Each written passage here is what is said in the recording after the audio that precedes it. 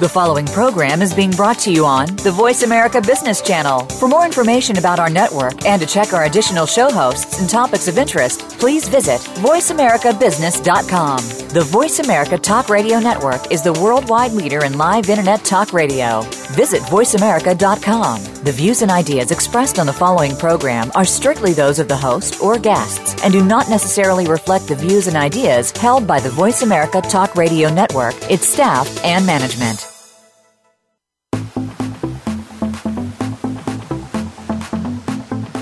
Welcome to Amplify. We're the show that will help you take your message, whatever it may be, and get it out through social media, networking, and other marketing channels.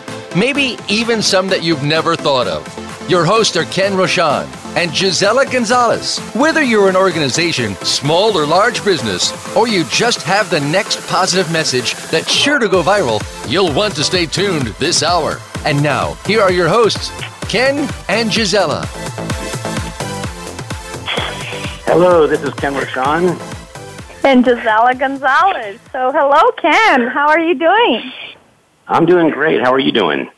Great, great. Considering that we're in totally different states from each other, and we're kind of trying to get our guests, it's a very interesting guest right now. Can you tell me exactly where you are right now so our listeners can be jealous? Yeah, I'm in sunny San Diego, and I'm at the Traffic and Conversion event for 2016, and it's a sold-out event. There's like 5,000 marketers here, and it's an over-the-top event. Really impressive. You should be here, Gisela. I should be there. I'll be there at some point because we have the best in there, which is Ken Rochon from the Umbrella Syndicate. So, Ken, we have a very interesting guest, and what would you say about our guest? Well, I would say he's one of those guys that understands the complexity of human behavior and understanding the generation gap.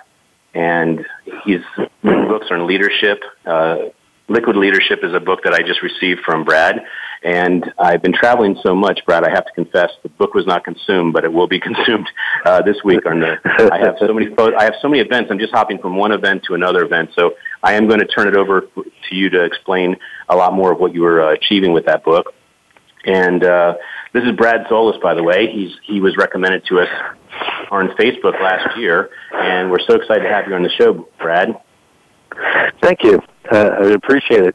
I don't expect anybody to read the book, especially if you're super busy, but it is written so that you can read a chapter at a time. So I'm not insulted. You're on the go. You're the yes, first I am. person that wrote the book and tell me that you don't expect me to read it. Look, I remember when I first started handing it out, and I was so disappointed, and then I realized, people are incredibly busy, and although a book is a great tool using the technology of the 1600s, I can't expect people to carry it around and lug it around and always be reading it. So if you get one thing out of it, I am very happy. Well, here we go.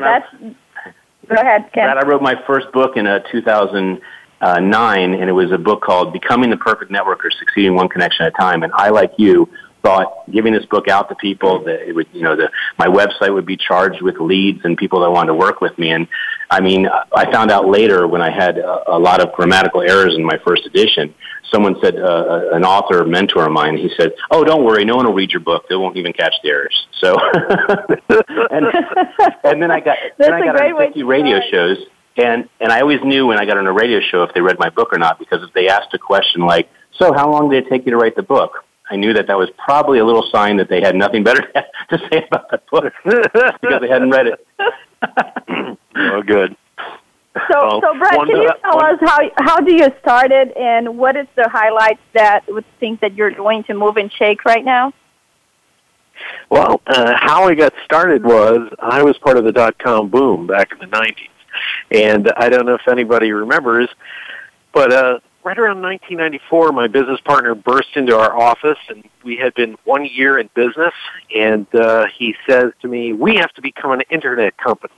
And I'm savvy, like I guess both of you were at that time. In 1994, I looked at him and I said, "What the hell is the Internet?" And so from that moment on, I was kind of like, okay, I had my doubts about it. But all of a sudden, we started selling websites. We were building websites. And before we knew it, within 18 months, we had grown from me and him as business partners to 60 employees, offices worldwide. And we had grown, we started growing about 425% every year for 5 straight years. And we had this massive explosive growth. Now, that would be a great story unto itself. By the way, we went public on NASDAQ. And that would be a great story, except there was one bigger piece of that is part of the work I'm doing today, and that is I noticed there was a generational behavioral issue. And I realized I was managing that first wave of Gen X and Gen Y employees that didn't want to stay in a cubicle for 10 hours a day. And that's part of the work I do today with corporations and individuals. I help coach them and train them and consult with companies on how to really motivate this next generation. Wow. That's it. I was 11 years old in 1994. What about you, Ken? What you were doing in 1994? Well, I was only 5. I was only 5 years old. Hey, but you were getting CompuServe discs in the mail, right? You were getting CompuServe discs in the mail, AOL, things like that? Exactly. I don't know much about AOL, but I know LOL. There you go. This was before emojis. They're even making pillows now about those stuff. Go figure. So what kind of happened, and I'll share this with everybody real quick, is I stayed on at the company till about the year 2000. Then I went off and did my own things. And then eventually I said to my wife, I got to grow up soon. And I said, what should I do? And she said, you should write a book about your .com experiences. And that's where Liquid Leadership was birthed. Oh, wow. That's an impressive story. How did you figure out, 20 years ago that it was a generation issue? It happened. It was very subtle, but my business partner and I, Doug and I, we had gone to college together. And we're baby boomers. And so we had both lived in New York City about 10 years. We had been on ski trips. I was one of the ushers at his wedding. So we knew each other for a while. And so when we started this business, we wanted it to be a traditional design firm. And all of a sudden, this young man wanted to work with us, and he was only 3 years younger than us. And his name was David Setner. You can look all this up. It's part of the public record. But David, he acted very different from us. And some days we would just look at each other and we were like, what is going on? Well, as soon as we started hiring one employee after another that was in the same age category, I noticed they had the same behavior. And it kept getting worse the younger they got. And so I thought, this is interesting, because at first I thought it was according to our management model. My background before I started K2 Design was I had done these large corporate meetings. And that meant I had to work with a stage designer, special effects photographer, lighting and sound engineers. I had to work with the CEO and all these other things. I had to make the CEO look like a rock star on stage for the corporate event. So I had to manage people from very different disciplines and expect them to do the very best they could. Well, I took that same management model and utilized it when we first started building websites. So we had programmers on one side of the office, and we had designers on the other side, and producers in the middle, and we would meet, come up with these great ideation sessions or whiteboard sessions, and then everybody would go off and do their job. And this was the beginning of a results-only work environment where deadlines were more important than being in on time. And I didn't know it at the time, but we were considered pioneers in this. Well, I have a question for you, Brad. My son is already into gaming. He's only 2.5 years old. His first word was mama, and I think his second word was iPad. And I'm not kidding. He really knows how to go, iPad. Yeah. And so He's now and 2.5. zombies. Can, and zombies. yeah, zombies, Plants and Zombies. And I was wondering, since you seem to have studied a lot about gamers and how many hours these thousands of hours these kids spend on it, is it at what degree is it good for a child, and what degree is it not? Well, I want everybody to understand that there were three major influences for anybody that was born after 1977. This is part of the research I discovered. A lot of people have one piece of the puzzle, but it's actually three, especially if you're here in the United States and Canada. And the video game part is very crucial in understanding millennial behavior and Generation Z and any generation after that. And if I tell you this, you're gonna be blown away. How do you learn in a video game, or what do you learn? What are the behaviors that you learn by playing a video game? And I'll answer them for you real quick. First, you need to learn the rules and the politics intuitively. The faster you learn, the more you learn. The higher the risk, the greater the reward. And boomers were taught that if you screw up at all, your career was over, whereas video games have taught this next generation screwing up and making mistakes is the only way to learn. Okay? The other thing is that leadership is rotational, and once you've stormed the castle, you've killed the trolls, and you've saved the princess, forget everything you just learned, because the rules will change at the next level. Now, if this sounds like the behavior of your child or the next generation, it's because of video games. And we may be aware or cognizant that we're playing a game, but the brain is not. It sees this as reality. So when a child is playing video games, I love puzzle games or problem-solving games, because that gets the child to start listening more to their intuition and using their mind and their brain. And you're right, Ken. It can become dangerous because that world can become a world of addiction where the child wants to be in there all the time and doesn't know the difference between playing a game and going outside for health. And much like when we were growing up as kids, maybe not you guys if you were raised on video games, but we were always told, shut the TV off and go outside. So we became aware that there were beginning, middle, and ends to every thing. You know, okay, it's time to shut off the TV and go outside. It's time to shut this off and go do something else. Video games have two things in them.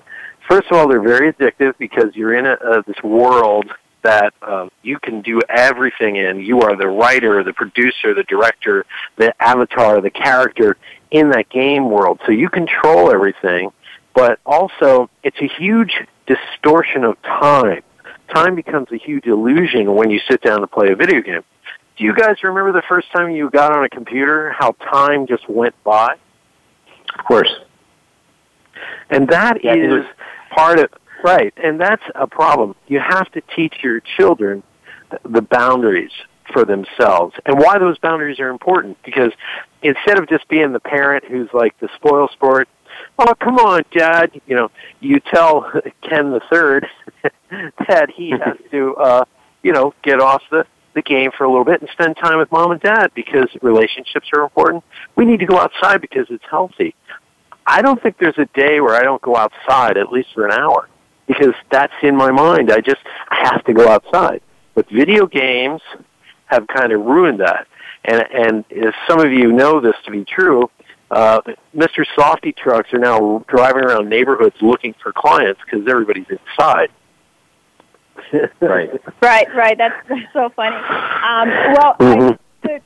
Just to put a little bit into the K3 and the video game and all of that. So I obviously had the pleasure to spend lots of time with K3, and my daughter, she's 4 and K3 is 3, and little Eva, I don't allow her to play games. She doesn't even know what that means. Okay, so that said, K3 and little Eva live in a different world, but I also learned from K3 that he academically he is way more ahead than my daughter will ever be. So my daughter is younger and academically, and K3 is like that monster that he knows ABCs. He sings back, forward, and 1, 2, 3, and he goes all the way to maybe 100. I don't know.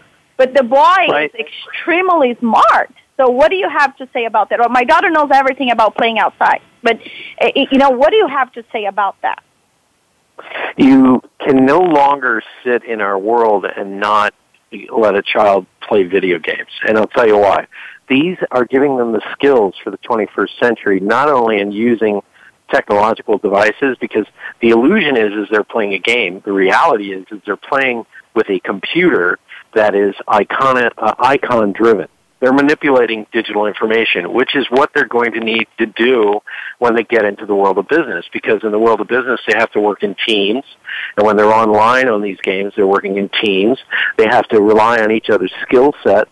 And also, it makes them fast with their finger reflexes. So the one thing I can recommend to parents is choose your video game platform wisely. One of the ones I got with my nephew when he was a certain age, now he had Xbox. Sebastian is great because he's the perfect millennial for me. I do all my studies and ask him questions, and he just moved out of the house. He's an adult now. He's 24 years old. But when he was growing up, I helped raise him. And so on Friday nights, he'd go, "Uncle Brad, what do you want to do?" And I would watch him play video games. And I said, "You know what? Let me go get the video games I like." And we got like Mortal Kombat because I know he likes some martial arts. But then I got him the Gran Torino driving game. And I got him Final Fantasy VIII, which was a puzzle-solving quest type of game. So these games he loved. I would never, ever, ever let him play Grand Theft Auto or anything like that with its ultra-violent. And I think it's just like television. You have to be able to know as a parent what they're playing and who they're playing with, because their friends are going to come over and sneak some games over as well. But I'll tell you, my nephew's favorite games today are he likes the NHL hockey 2016. He likes FIFA, which is the soccer game, international soccer. He also likes Madden. Every year, I think he's gotten the Madden games, and he loves wrestling. So he has the WWE wrestling kits. He gets those all the time, and his friends come over, and they will play for hours and hours and hours. And even at 24, this is what people don't realize, this is the media platform of choice for the next generation, much like television was for my generation as a cuss boomer, and radio was for my father's generation. So they're on these games all the time. So as a parent, you really need to get them involved in some of this a little bit, but at the same time monitor it just like you would television. And one of them, the consoles I recommend, I love the Wii game system. They have one where the parents, you'll love this, Wii Sports comes with it. And you actually have to play bowling and tennis and baseball and things like that.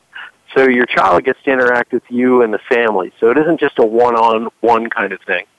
Also, if you get PlayStation or any of the Nintendo game engines, you can pick up like Rock Band and things like that. The whole family here has played drums and guitars and sang on a Friday night or Saturday night. Whatever song you want to pick out from the lexicon. So these are not games that they used to be considered isolation tools, and now families can participate. So I think it makes a lot of fun for both of you, Ken and Gisela, because as parents, you want to be interactive, and it gives your kids something to talk about. That's what are right. some of the sites that you'd recommend for? What are some of the sites you'd recommend for parents to have their kids do problem solving and critical thinking type of games and activities? Well, I'll give you a good example. I went out to this conference called the Games and Learning Society, and that's where professors in colleges come together with game designers to build games that can be used in the classroom. And there's 4 kinds of games. There's simulators, simulations, puzzle solving, and first-person shoot-'em. Those are the 4 types of games. And what you start to realize is the really good games combine all 4. And, I know you're probably thinking about the violence and things like this, but I'll give you a great story. I was hanging out with some people when I was first writing Liquid Leadership, and they said games are the key to understanding the next generation. And I told him, it's just games. You know, I was the cynical guy in the corner, sounding a lot like my dad for some reason. But I said to them, okay, prove it to me.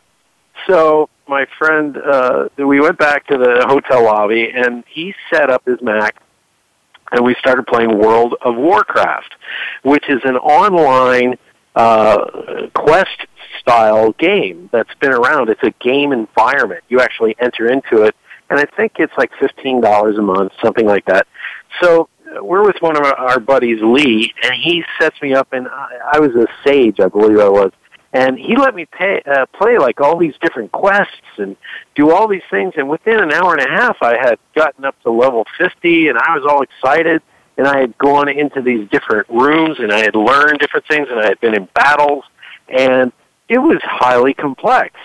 And then here was the mind-blowing part. He says, I got to kick you guys out of here. I said, why? He goes, I have an appointment with my kids at 11 o'clock tonight to get on World of Warcraft and play. And I just looked at him, and I said, Lee, what do you mean? He goes, I'm on the road a lot. He says, especially on weekends. And he says, when I get home, and I sit at the dinner table, my two kids, it's as if I never left. We were on a quest together 2-3 nights before, and we have something to talk about. And as a family, we love playing World of Warcraft. And I just looked at him and I went, wow, God bless you. That's ingenious. And that's part of what this is.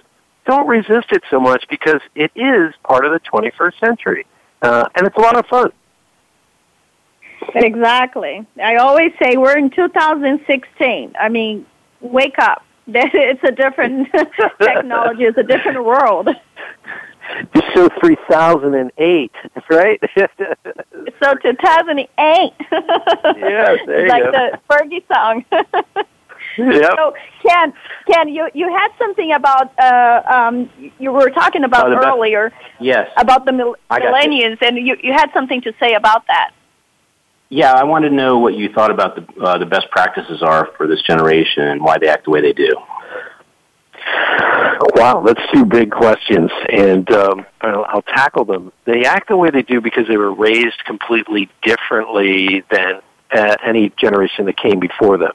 And I know Gen X is sitting in the middle going, whoa, what about us? You are that cussed group that's right in between, and you're ready for leadership positions, but anybody who was born after 1977, and really anybody born after 1984, got the really cool video games, which was multi-level, multiplayer games, and that affected the brains. That affected the behavior. I gave you the list of 9 basic things that you learn while playing a video game, and that affects behavior in the business world.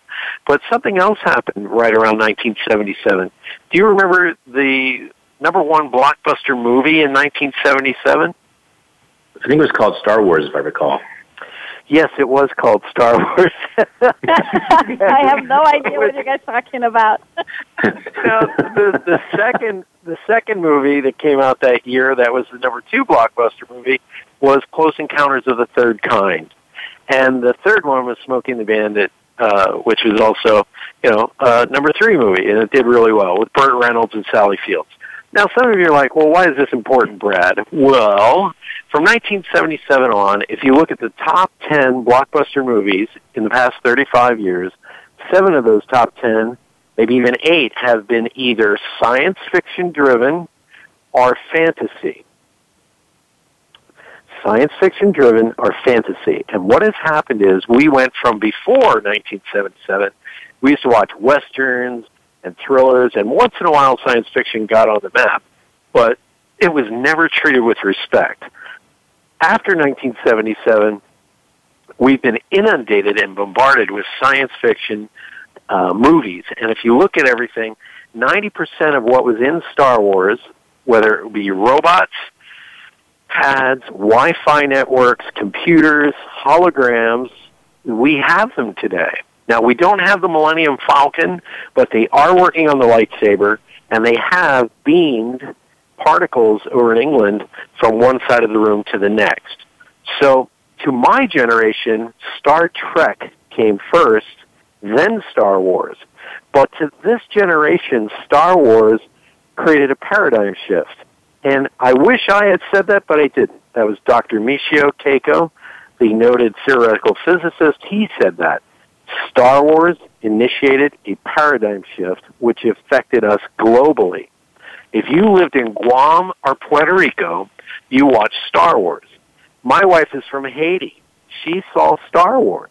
Here's a place that doesn't have electricity all the time. She saw Star Wars. If you were in Japan, Canada, China even got bootleg editions of it. Turkey even tried to make their own edition of Star Wars. You can go look this up. The Turkish Star Wars.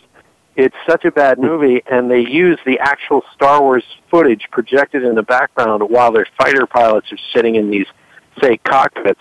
It's hysterical. But Star Wars, from that moment on, science fiction became science fact in our worlds. And this next generation started playing with toys that interacted with them and talked to them and had, they had Teddy Ruxpin, and they had cartoons that had toys for sale as well. Now, some of you are like, come on, Brad. Well, take a good look at the plots for all these science fiction movies and movies like, Terminator, Back to the Future, even Harry Potter and The Hobbit. A little person who was abused as a child is brought into a secret organization where they are told that they're special, and they learn to use magic or technology to fight off evil adults. Does that sound familiar? Just a little bit. Sounds familiar. I call that the Doogie Howser syndrome. Because if you remember the TV show Doogie Howser, he was a 16-year-old child prodigy, a surgeon. And this is the kind of pressure that millennials have on them to succeed. They are supposed to combat the world this way. So those were the two big ones, Star Wars and video games. But there was a third big piece of the puzzle that actually created this next generation, and that is they were raised with child-centric parenting and child-centric teaching techniques. Back in the 60s, they said, you know what? Everybody's problem is they have no self-esteem. That's why they go for the bad jobs and they choose drugs and things like that. If we could just get into the school system and get the parents to start treating children as if they're equal in the household, then self-esteem will shift. And so what happened is hierarchy was flattened inside the household, where mommy and daddy would tell the kid to shut up and sit down. Now conversations were shifting to mommy and daddy looking at the kid and going, hey, Billy, should mommy and daddy get a divorce? What do you think, buddy? I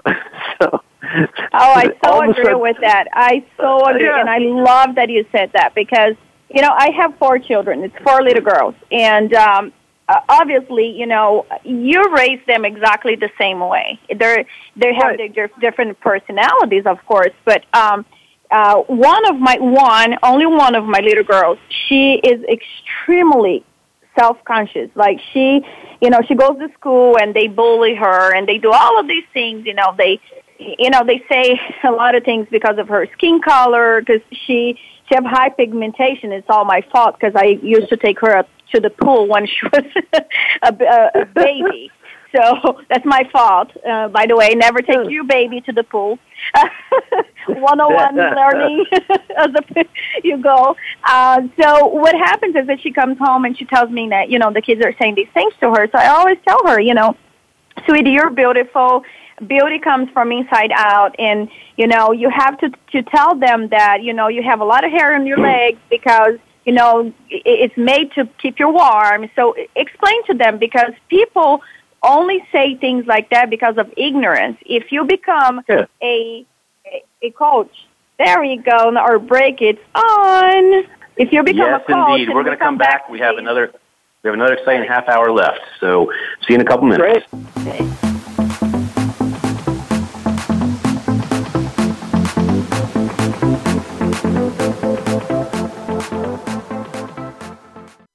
Become our friend on Facebook. Post your thoughts about our shows and network on our timeline. Visit facebook.com/Voice America. The Umbrella Syndicate amplifies good causes, good people, and good messages. They offer a suite of services that help people and businesses gain better exposure. Through working with the Umbrella Syndicate, you gain the ability to reach an audience of 50,000 unique people a week. They have recently reached over 20,000 followers on Facebook. You can view their photography and how they use it as a strong promotional tool on their Facebook fan page, facebook.com/The Umbrella Syndicate. Show them your support by liking their page. If you're interested in gaining strategies to be more successful both at work and your personal life, check out Turn the Page with host Hemda Mizrahi. It's all about building new habits and perspectives. The show helps you identify the changes you need to make that align with your values and priorities, and then apply these principles to your career, health, social life, and other areas. These are proven techniques that work. Turn the Page airs live Fridays at 9 a.m. Eastern Time, 6 a.m. Pacific Time on Voice America Business. Bob Pritchard has over 30 years of experience as a straight-talking business consultant and author working with some of the top Fortune 500 companies. Now he's come to the Voice America Business Channel to help you and your business. Tune in to the Bob Pritchard Radio Show for information about starting and successfully running a profitable business. From the movers and shakers to great marketing screw-ups, you can't afford to miss a single edition of the Bob Pritchard Radio Show. Tuesdays at 5 p.m. Pacific, 8 p.m. Eastern on Voice America Business. From the boardroom to you, Voice America Business Network.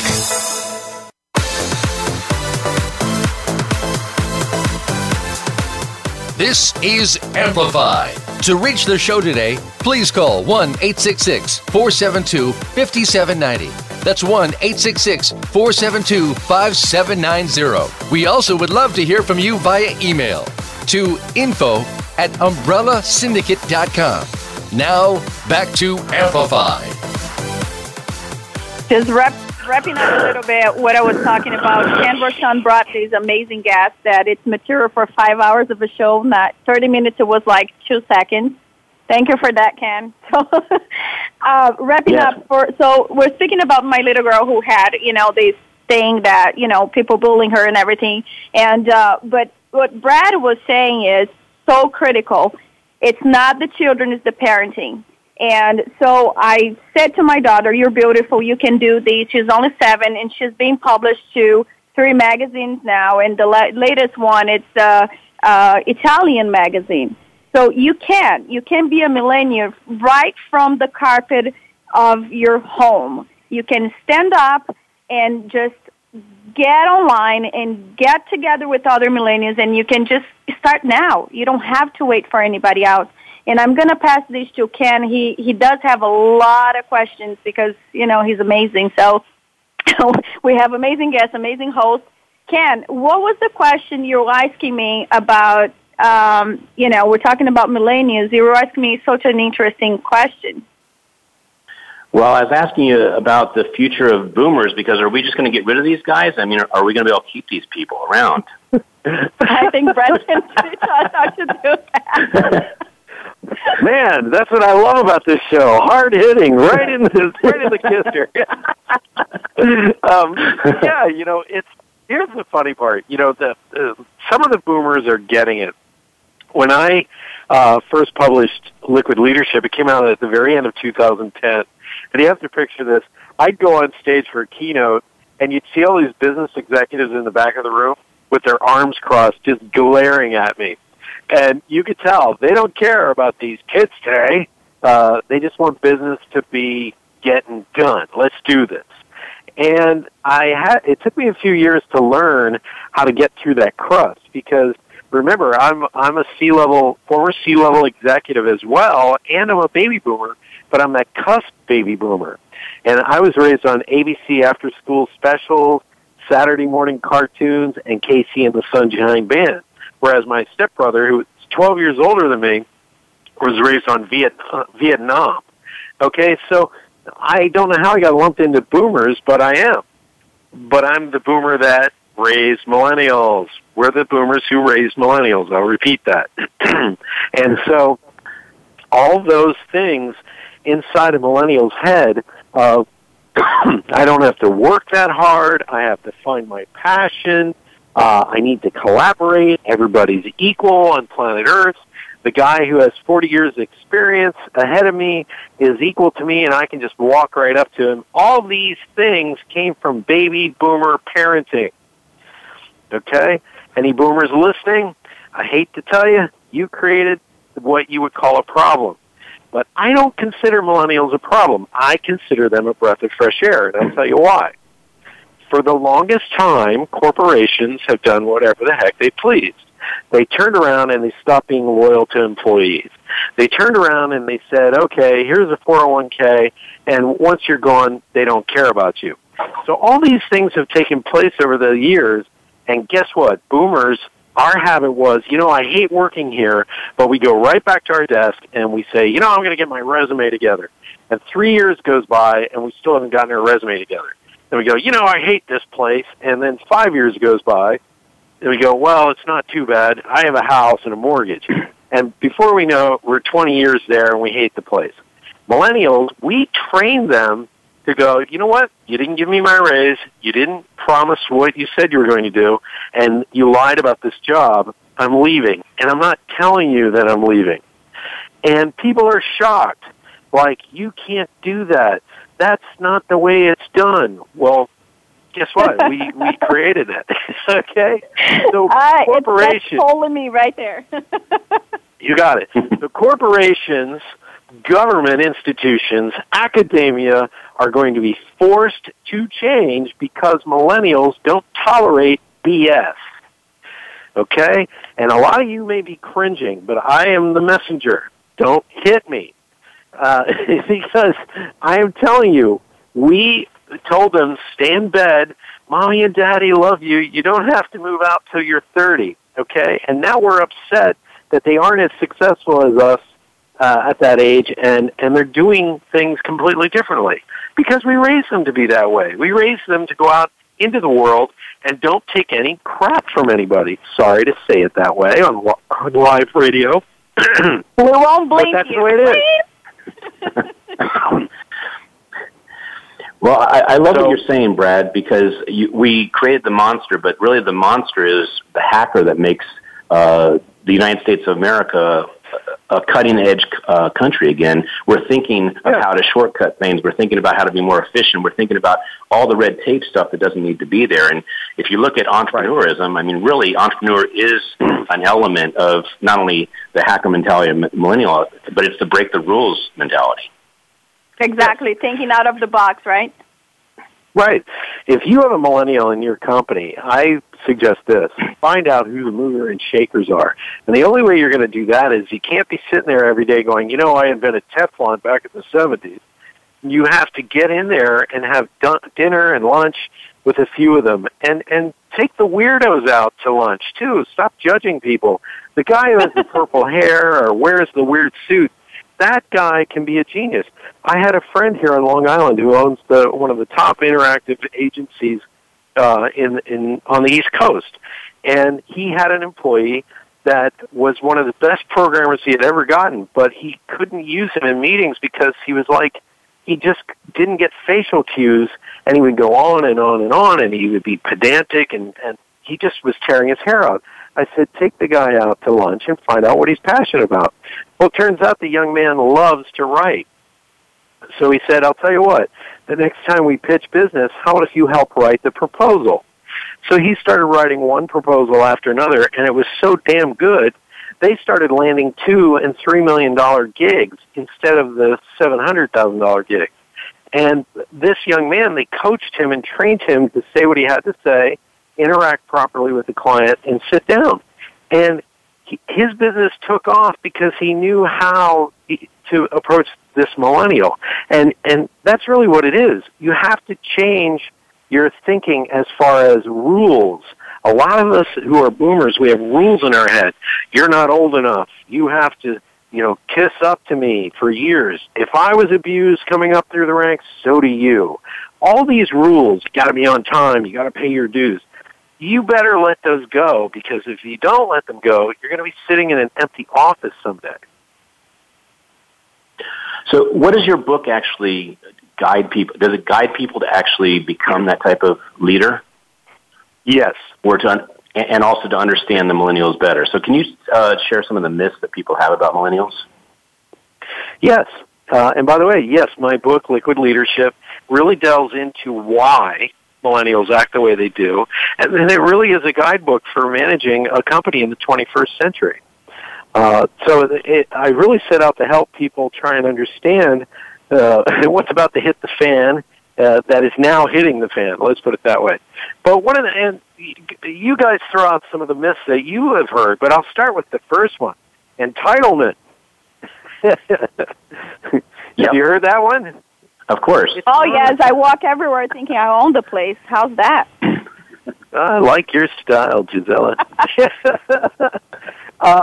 This goes back to the self-confidence issue. We were taught, boomers, that when you entered a company at 20 years of age, you need to sit down, shut up, and listen. By the time you hit 30, your boss might like you and pull you aside, and you start getting a little bit of management training. By 40, you should be in a corner office, and everybody's going to look up to you and admire you for all the wisdom you have, and they're going to ask you questions. And how's that working out so far? It's not for me.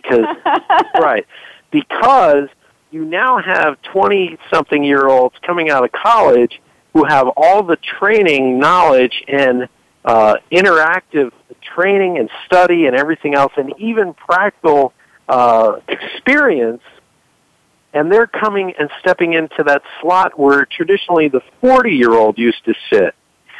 So this is causing problems, especially in companies that still use age as the criteria for advancement. Do you hear that? Age used to be the criteria for advancement. That's how you got the corner office. That's not how it works today. Your skill set, your current skill set, and your ability to rotate within teams quickly is the criteria for the 21st century. And it's just the way it is. So it can look like entitlement when a millennial walks up to you and says, okay, if you're not going to pay me the salary I want a laptop, a cell phone, and I want my Wi-Fi at home paid for. Now, that looks like arrogance and entitlement. Am I correct? But That's correct. Is a lot of people will tell us that. The reality is this. You're paying them so much less than a boomer would have gotten in that same position. So you better take care of all the perks that they need. They've learned to negotiate and work with adult language since they were children. They are master negotiators, and they are doing something that boomers did not feel that they had the right to ask for, but should have. So, Brad, what's the driver that makes a millennial happy? If you want to keep a millennial engaged and stay with you and be loyal, what would be the recommendation you have? I would say be very clear about what you expect of them. That's number one. Number two, give them lots and lots of work. If they finish up their work fast, give them more work. And the other thing is challenge them to reach goals that you may think are impossible. I had my first employee was David Setner, and he says, I can sell this internet stuff. And like Dr. Evil, I looked at him and I said, all right, David, if you could sell $1 million of websites, I will not only make you a business partner, I will make you CEO of this company. And 9 months later, he sold $1.5 million in websites. The following year, $4.3 million, and the year after that, $7.3 million. Exactly. So he was Gen X. Being careful. And you have to challenge them and then put your money where your mouth is, because this is not a generation that's going to sit still, and if you don't keep up with your promises, they're not like Nikola Tesla, who's just going to walk away and be angry. They're going to start another company that competes with you and drive you out of business. It is so true. We're living these right now. So Ken does have a multi-million-dollar company. So he owns several companies, very successful man. And I walk into his life, become business partner. We're doubling, tripling, 10 times what we ever could be doing alone. We're doing together. And the synergy, it's something so simply amazing that Ken and I can walk together in a place and just take over completely. And it's the synergy between wisdom and millennium. I think that's really what it is. Yeah.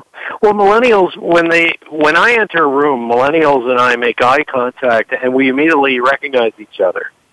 It's the boomer that judges them for being young and judges them for being whippersnappers and you don't know as much as you think and all this nonsense.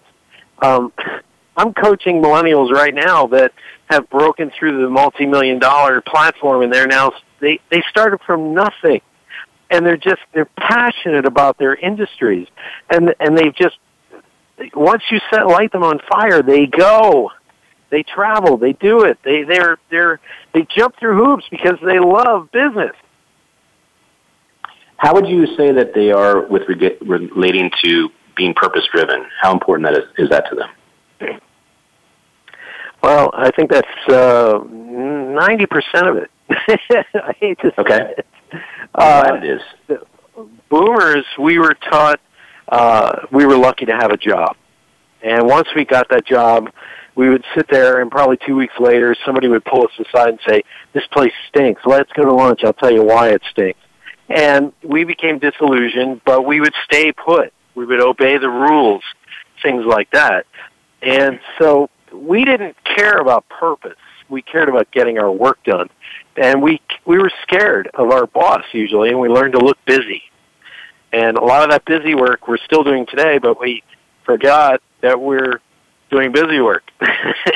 So you have a new generation whose parents told them when they were little kids, and maybe not directly, but mom and dad came home and would complain about work and how the boss didn't give them a raise. They either lost their job or they lost their pension in 2008, and they're angry and upset. And that young person grew up to follow their passion because their parents said, Billy, you need to follow your passion. Don't be sucked into the corporate life like mommy and daddy. And they paid attention. I want you to remember that. These kids listened to you because they saw you as mentors and friends. And they went out in the world, and they're doing exactly what we told them to do. Find your passion. And any leader in any organization that can ignite the passion within a millennial simply by engaging them and letting them take the reins in what they do best, using their skill set, you will see an employee that's fired up every single day. Well, one of the things I want to interject is that I can't believe some of the employer mentality or the boomer mentality of they're more concerned about how many hours the millennials working than what the millennials accomplishing. And I know for a fact because I've worked with millennials, and I love to attract them because not only are they breaking rules, but they're teaching me how to be more stealth and how to be more successful. And one of the things I laughed about in one of the stories I was told was a millennial said, you want me to get this done, and he would get it done by like 1 p.m. or earlier and say, okay, can I go home now? Because there's no point in me being here. And when you say give them lots of work, that's really great advice. And then the other thing is acknowledge them for what the results are that they're creating, because then they're going to see that the purpose of being efficient is actually the end product of what you want for them in a business partnership or a business mentality. Yeah. The reality is Ken, and I know you, Gisela and Ken, you see this all the time, certain business leaders are still stuck in holding on to old rules. And you have to know what rules to let go of and get rid of, like time is buckets to fit things into, is one of those you have to let go of, as opposed to what are the results, what is the effort and leverage of what I'm doing right now. What have I influenced today instead? And those, let's be honest, millennials have a lot of things missing from their business acumen as well. So you have to be able to teach them what is missing for them, but at the same time you have to listen to them for what they're just blowing our minds about. Right, it's a combination, right? Yeah, exactly. I mean, people are blown away by this when I tell them this. The number one thing that millennials hate is this: inefficiency. That's true. I'm a business strategist, and the reason I am, it's not because I'm so smart or I went to Harvard University. It's not that. It's just that I start working in a company and I see everything that's wrong and I can handle it. So I've become a strategist because I know what's not working. I know why you're not making money, and I can do that in 3 months. So I come up with my own company where I walk through your company and I'll tell you exactly what's not going right.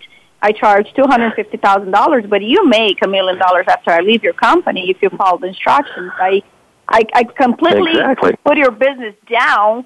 I strap down everything that's not working, put it back the pieces, and it become a machine because if you're the outsider, you see what's not working. So that's one of the things that we do at this time. All right, everybody who's been listening to the show, you need to hire Gisela. Brad. That's good. I like your remark. That is so true. Between you and Ken Vershawn, it's just amazing. Yeah. So, Brad, you're brought into the world a lot to do speaking engagements and to consult businesses. Talk to our audience about what they can expect from you and what you're looking for accomplishing this year. I love this part of the work I do. I create a custom series of workshops and trainings for your leadership, and we sit down with your multi-generational people managers, and we start to have that conversation, that heroic conversation that everybody's afraid to have. We're dealing with several issues on the table right now. It isn't just millennials. It's about the next generations coming along. It's also about diversity. Lesbian, gay, and bisexual and transgender issues, women of color, women of different backgrounds are now coming into leadership positions. And you'd be shocked, Ken and Gisela, how many companies are still uncomfortable with that. I'm shocked. I've been called in to help companies that have bought companies that are very progressive. And the guys who bought the company are from that old boy network of cigar chompers, and men are the only ones in the boardroom, and you have to shake them awake. I am very good at that. So I've been doing a lot of that kind of work, the millennial communication, the generational communication styles, and we develop a custom training for you that takes about a year, 9 months to a year to get in, so it matriculates through the organization, and you begin to spot your talent. You begin to work with it. You start retaining it. You start engaging the very best people in the organization. You start to move faster. Right. That's why people don't see, the strategy of it really become the perfect boss. It's not telling people what to do. It's giving them the ability of being themselves. Because once you have that ability, you become the best you can be at your job.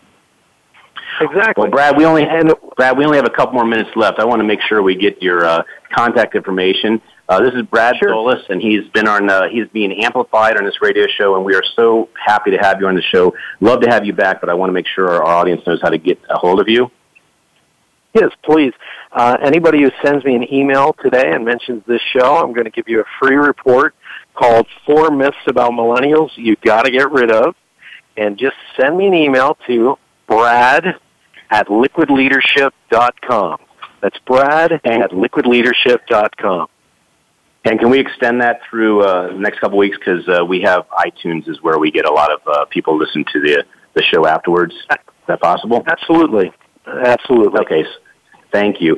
And I also wanted to ask you, we love when leaders share some of their wisdom of where they got their wisdom. So what books have you read that really changed your life? The first one that really blew my mind and made me have to stop writing was The Clue Train Manifesto.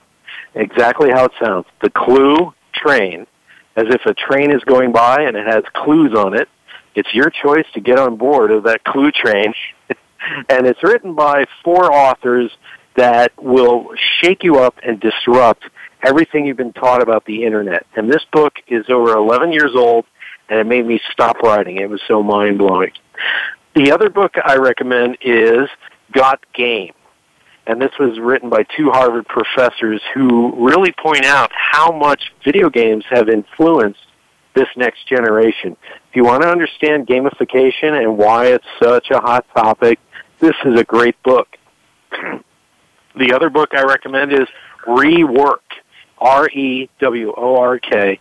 Rework, it basically is disruptive. and it's basically says, look, we built a multi-million-dollar software company without a business plan, and here's why. So those are the 3 books I recommend. And do you have a couple quotes you'd like to share with our audience that you live by? Yes. The first one is by Mos Def, the rapper. Yep. My presence speaks volumes before I say a word. Nice. That's the one I like. Yes. I'm going to totally steal that one. And so Brad, we're down to the last minute. I wanted just one more time for you to let people know how to reach you. Yes. Send me an email at brad@liquidleadership.com. brad@liquidleadership.com. And you can go to my website, www.liquidleadership.com. That was Ken Rochon and Gisela Gonzalez. We had an amazing guest. Thank you so much, Brad, for being with us, Ken. Thank you so much for do everything for this radio show. You're amazing. And stay tuned for next Tuesday. You're going to be listening to another amazing guest. Thank you so much. All right, Brad, you've been amplified, and so have the millennial generation. So thank you so much. We'll hear from you again. We hope you've enjoyed this week's edition of Amplified. Be sure to join Ken Rochon and Gisela Gonzalez again next Tuesday afternoon at 2 p.m. Pacific Time and 5 p.m. Eastern Time on the Voice America Business Channel. Now, go get your message heard.